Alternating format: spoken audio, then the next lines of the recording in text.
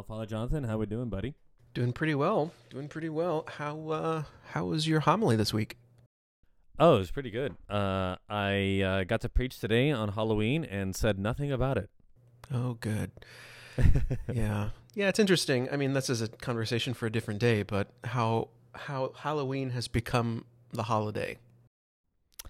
Yeah, and I got to tell you, so after Mass, someone did ask me about Halloween and whether or not Catholics should celebrate it, and I did give them a good, I think an answer that you would be proud of, But I decided to not be that kind of person or preacher that just sort of stands up on the day of a holiday and be like, you know what? I'm going to ignore all the readings today and just talk about what I think is important. And so, yeah, I can imagine some preachers doing that, where they just talk about what they think is important, is their opinions about like Halloween or something.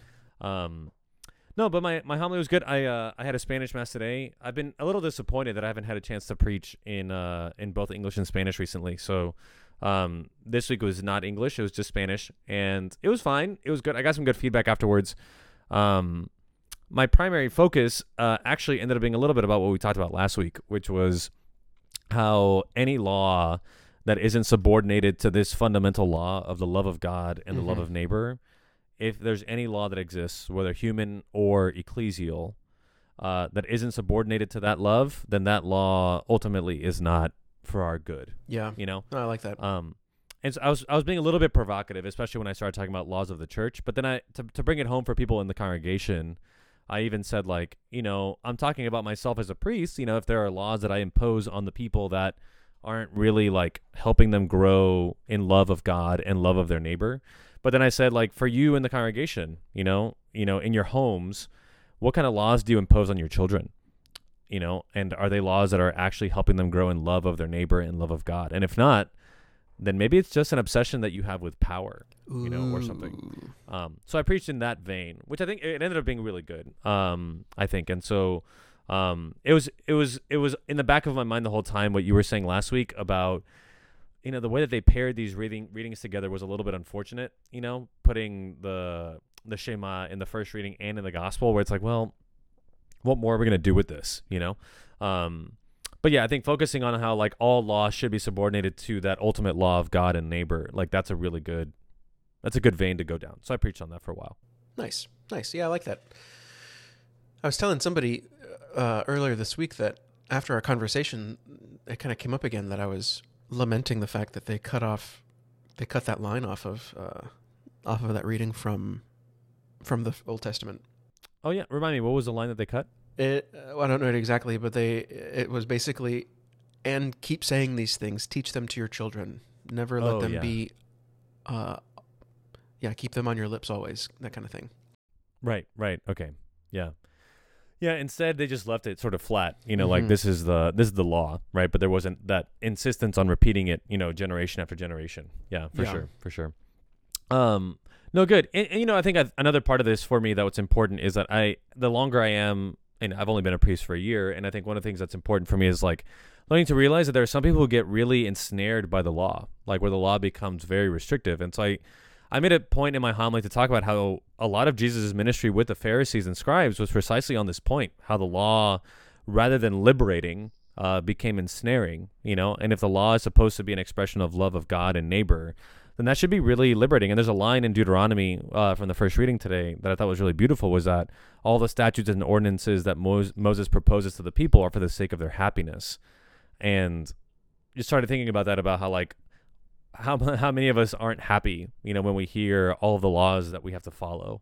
And it's that either says something about the way that we receive the law or even the way that we communicate it. Maybe we're not communicating in a way that's actually helping people experience felicity in God, or freedom in God. So anyway, just to examine that in ourselves, I think even Pope Benedict put that in his Introduction to Christianity book. So I can't remember exactly what it was, but it was something to that effect. If we just allow the law to become the thing that consumes us, then we miss the spirit of what Jesus is actually trying to teach. That's right. And I didn't go into this in the homily itself just because it wasn't in the second reading, but the second reading could have easily been, and I think it might have been a better second reading for that pairing of the Deuteronomy and the reading from Mark. It could have been St. Paul talking about how we're no longer under the law, but we have the Spirit, and then where the Spirit of God is, there is freedom. And I think it's a beautiful way of trying to get to the point of how the law in the Old Testament is fulfilled in Christ, is that we're no longer slaves to the Torah, but we live in the Spirit, you know? And I think that was missing from the triptych of readings, but I think it was sort of undergirding what I was preaching on, you know, how to live the law of freedom, you know, in the Spirit. Very cool. Yeah, no, it was good. It was good. What are you thinking about for this upcoming week? We have this little cake in the first reading that makes me chuckle every time I read it, you know, with this very silly experience of the widow with Elijah, of Elijah saying, well, you know, make me some food first. And that's right. And then you can die. And then you can just go off and, you know, die with your son. Yeah, you know, I wonder about that sometimes. Okay, anyway, I wonder about that. You know, a lot of that, the Old Testament, like, context and references and, you know, all of that stuff can very much get lost on us. I wonder if this is a very serious theme, right? But I wonder if this is meant to be read sort of tongue-in-cheek. Or I wonder if it's meant to be, because, you know, in a similar way to when Jesus speaks in parables, they're often ridiculous, like over-the-top stories that people then would have recognized as, oh, he's telling us a story. He's not actually telling us how to be a good farmer or whatever. Right. The hyperbole can be lost on us, yeah. Exactly. I wonder if something similar is happening here. Or, on the other hand, I think it's also possible that this, you know... I hate to say this about the scriptures, but like this trope, if you will, has just become so overused that we see it as a little saccharine or something like that. It doesn't have its punch or the bite that it once had. Yeah. Okay. So yeah, totally. So you see that with like the widow, like that becoming kind of a trope. It's just sort of giving. Yeah. I mean, like if you think about it, like this rando coming up is saying, please give me water to drink. Please give me some food. And she says, bro, I got nothing. Right now, I was going to go prepare the last meal that me and my son will eat. Right. And he tells her, do not be afraid. If you help me, again, this is kind of where it breaks down for us modern readers. Like, if you help me, then the Lord will help you, kind of a thing, which is not the gospel, right? But it's getting at this idea of trusting in the Lord, that even to the extreme, right? Even to your last meal, are you going to trust in the Lord, or are you going to fill your own belly? Yeah. Okay. So I hadn't been reading it that way. I mean, so trying to pair it with the gospel, I wasn't thinking in terms of like, well, maybe you're right. Like the first fruits that we give to God, you know, are we going to satisfy our needs before giving to the Lord, or are we going to give God from the first fruits?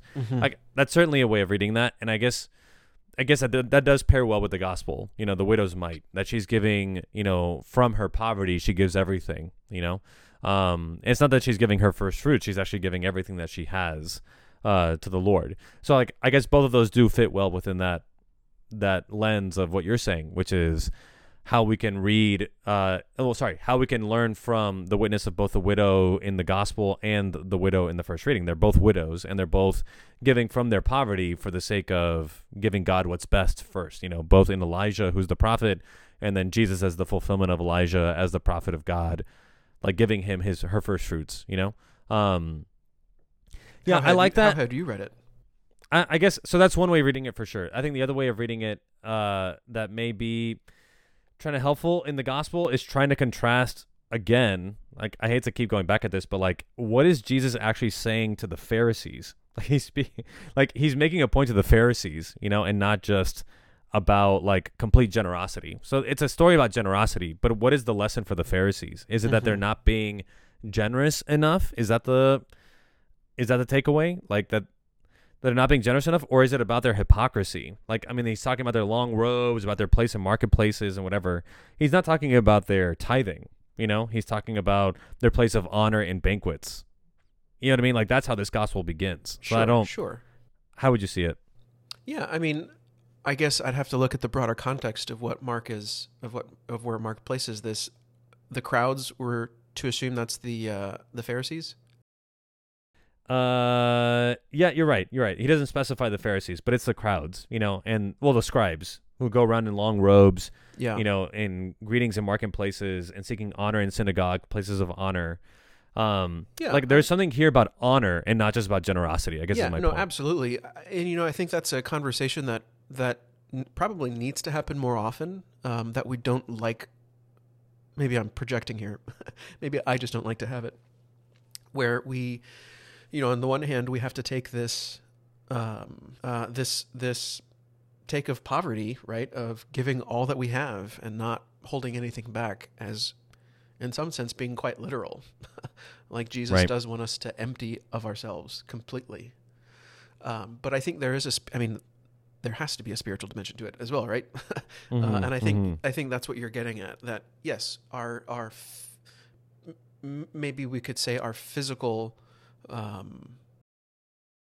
wealth in some ways mirrors our spiritual wealth.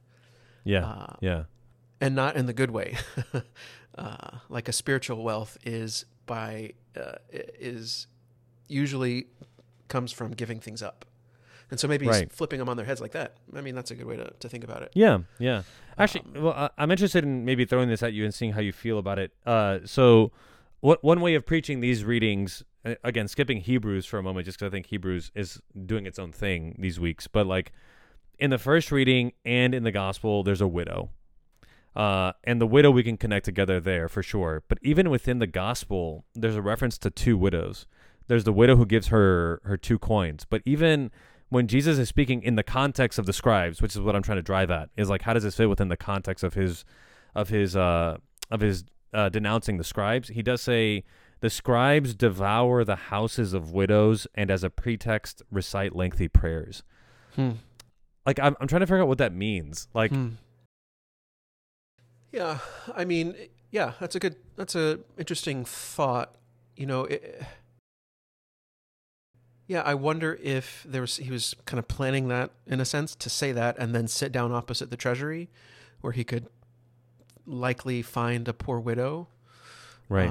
I guess counting on her to put in from her small, whatever, counting on that. Yeah. Well, but also think about the switch, right? Jesus said to the crowds, beware of this, that, and the other. Calling his disciples to himself, he said to them. So is he still talking to the crowds as well? Or is this a side conversation with his disciples? Does that matter? About the, speaking about at the treasury, right? Speaking about the poor widow giving her 2 coins. Yeah. No, yeah, that's good. I'm not sure. Like, I don't want to go too far afield in my speculation about how to make this more complicated than it should be. It could just be that we could preach on generosity, right? Like, that could just be it. I just find that homilies about generosity tend to fall flat for me, because we often talk about giving everything, but really not parsing out what that means. Like, how do you give everything? What does that entail? Yeah, no, I think that's a really good point. And I think it may be worth going into, because giving everything for a college student is going to look very different from giving everything as a mother of, any children, right? A father and a mother are not going to sell. We've talked about this before. They're not going to up and sell their house and give it to the poor and say, sorry, kids, this is what Jesus wanted us to do, so good luck. Right. Like, yeah, so I think there is something that is worth considering on how, and that's the whole, if I may be so bold, I think that's the whole point of talking and praying and finding vocation. Because how you and I give all of ourselves is not the same way that somebody who is not a priest is going to give, right? And so I think we have, I think, lost that in some ways I don't know when it started, but that's something interesting to think about. Yeah. No, that's good. So like, there's a homily there for me for sure, about what does it mean to give everything. Like, if we can preach both the first reading and the gospel about total generosity and giving, how that needs to look different. Now, here's a little nuance that I think may be interesting too, is that there's a contrast between the scribes, and the verb used here is devour, and then how he describes that the widow contributed. And I wonder, oftentimes when we preach from the pulpit that people need to be more generous, we're seeking to devour from the people their wealth instead of just allowing them to contribute.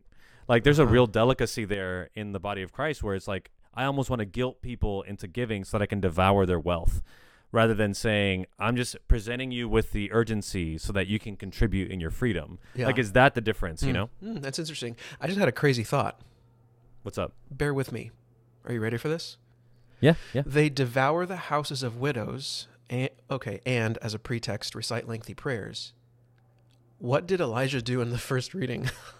He totally devoured that cake. he took the last of her food. And without the grace of God, she wouldn't have had anything left. So this could be an interesting way that to read this first part of the gospel is that the point isn't, devouring this, that, or the other. The point is, are we putting the Lord first and allowing that, kind of what we were talking about last week, is this the context, the pretext, the real pretext with which we live our lives and interact with people. Not to go around eating the last food of of people. But anyway, I'm wondering if Jesus is referencing that story from Elijah. Yeah, about the saying, devouring. And saying, Elijah, you guys are missing what he had. What did he have that they don't have? What are you saying? He carried the Spirit of the Lord with him. Okay, yeah. Yeah, I mean, exactly. So like he went and he consumed what she had. She offered it freely, but she wasn't left wanting. Whereas the scribes come devour the houses of widows and leave them completely. Yeah. So maybe that's an interesting way, a word play, right? Consume versus devour. Yeah. Yeah. And so like they come and devour, and it's actually a really good, I think it's fruit for examination for myself, is like, if I'm eliciting generosity in others, am I just seeking to devour their coffers, and their wealth? Or am I okay as a priest to allow others to contribute generously from their own conscience? Or do I feel a certain obligation to manipulate them to give more, seeking to devour their wealth on the pretext of it being for God's will, And I think there's a difference. That word pretext still stands out to me. I'm not sure exactly what it means, but like the Spirit of the Lord in Elijah versus the pretext of holiness, from the scribes. Well, yeah. I mean, it was a who was it? Elijah's sons that were terrible? Phinehas and Hophni? No. That's not Elijah's sons. Elijah didn't have sons. That's right. Yeah. Anyway. But I think that this is how we can make context of our second reading from Hebrews. If we think about this Eucharistically, how do we consume the body of Christ? Is it just this thing to devour that we kind of collect? No, it happened, this one sacrifice once to take away the sins of many. Right. Which could be, probably is used by Protestants to talk, to make fun of us Catholics for doing this every week. But this presentation of this one sacrifice, I think is a way of helping us to keep in mind that this is not something that we just eat willy-nilly, but that we have to be properly, we have to be properly disposed to. Are we also willing to give of our entire selves, just as Jesus, the high priest, gave of his own blood, gave of himself? Right. No, yeah, that's good. I mean, the attitude certainly in coming to receive communion oftentimes is that of devouring, coming to just take what is rightfully mine. Yeah, I get this. I deserve this. Right. I got to tell you, just in the last few moments we have here, I'm really struck, especially like living at a parish, and I've heard this from some people, is that, from the pulpit they hear too often that we need them to give us money.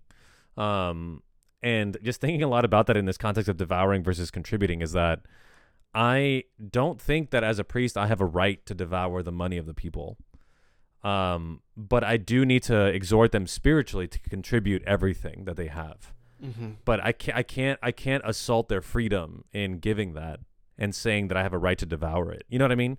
Like there has to be this delicate balance of allowing them to be generous rather than saying that I'm entitled to their wealth. You know what I mean? Absolutely. And I think there's a sad reality that we've been living with recently. It's like, okay, a lot of churches are struggling.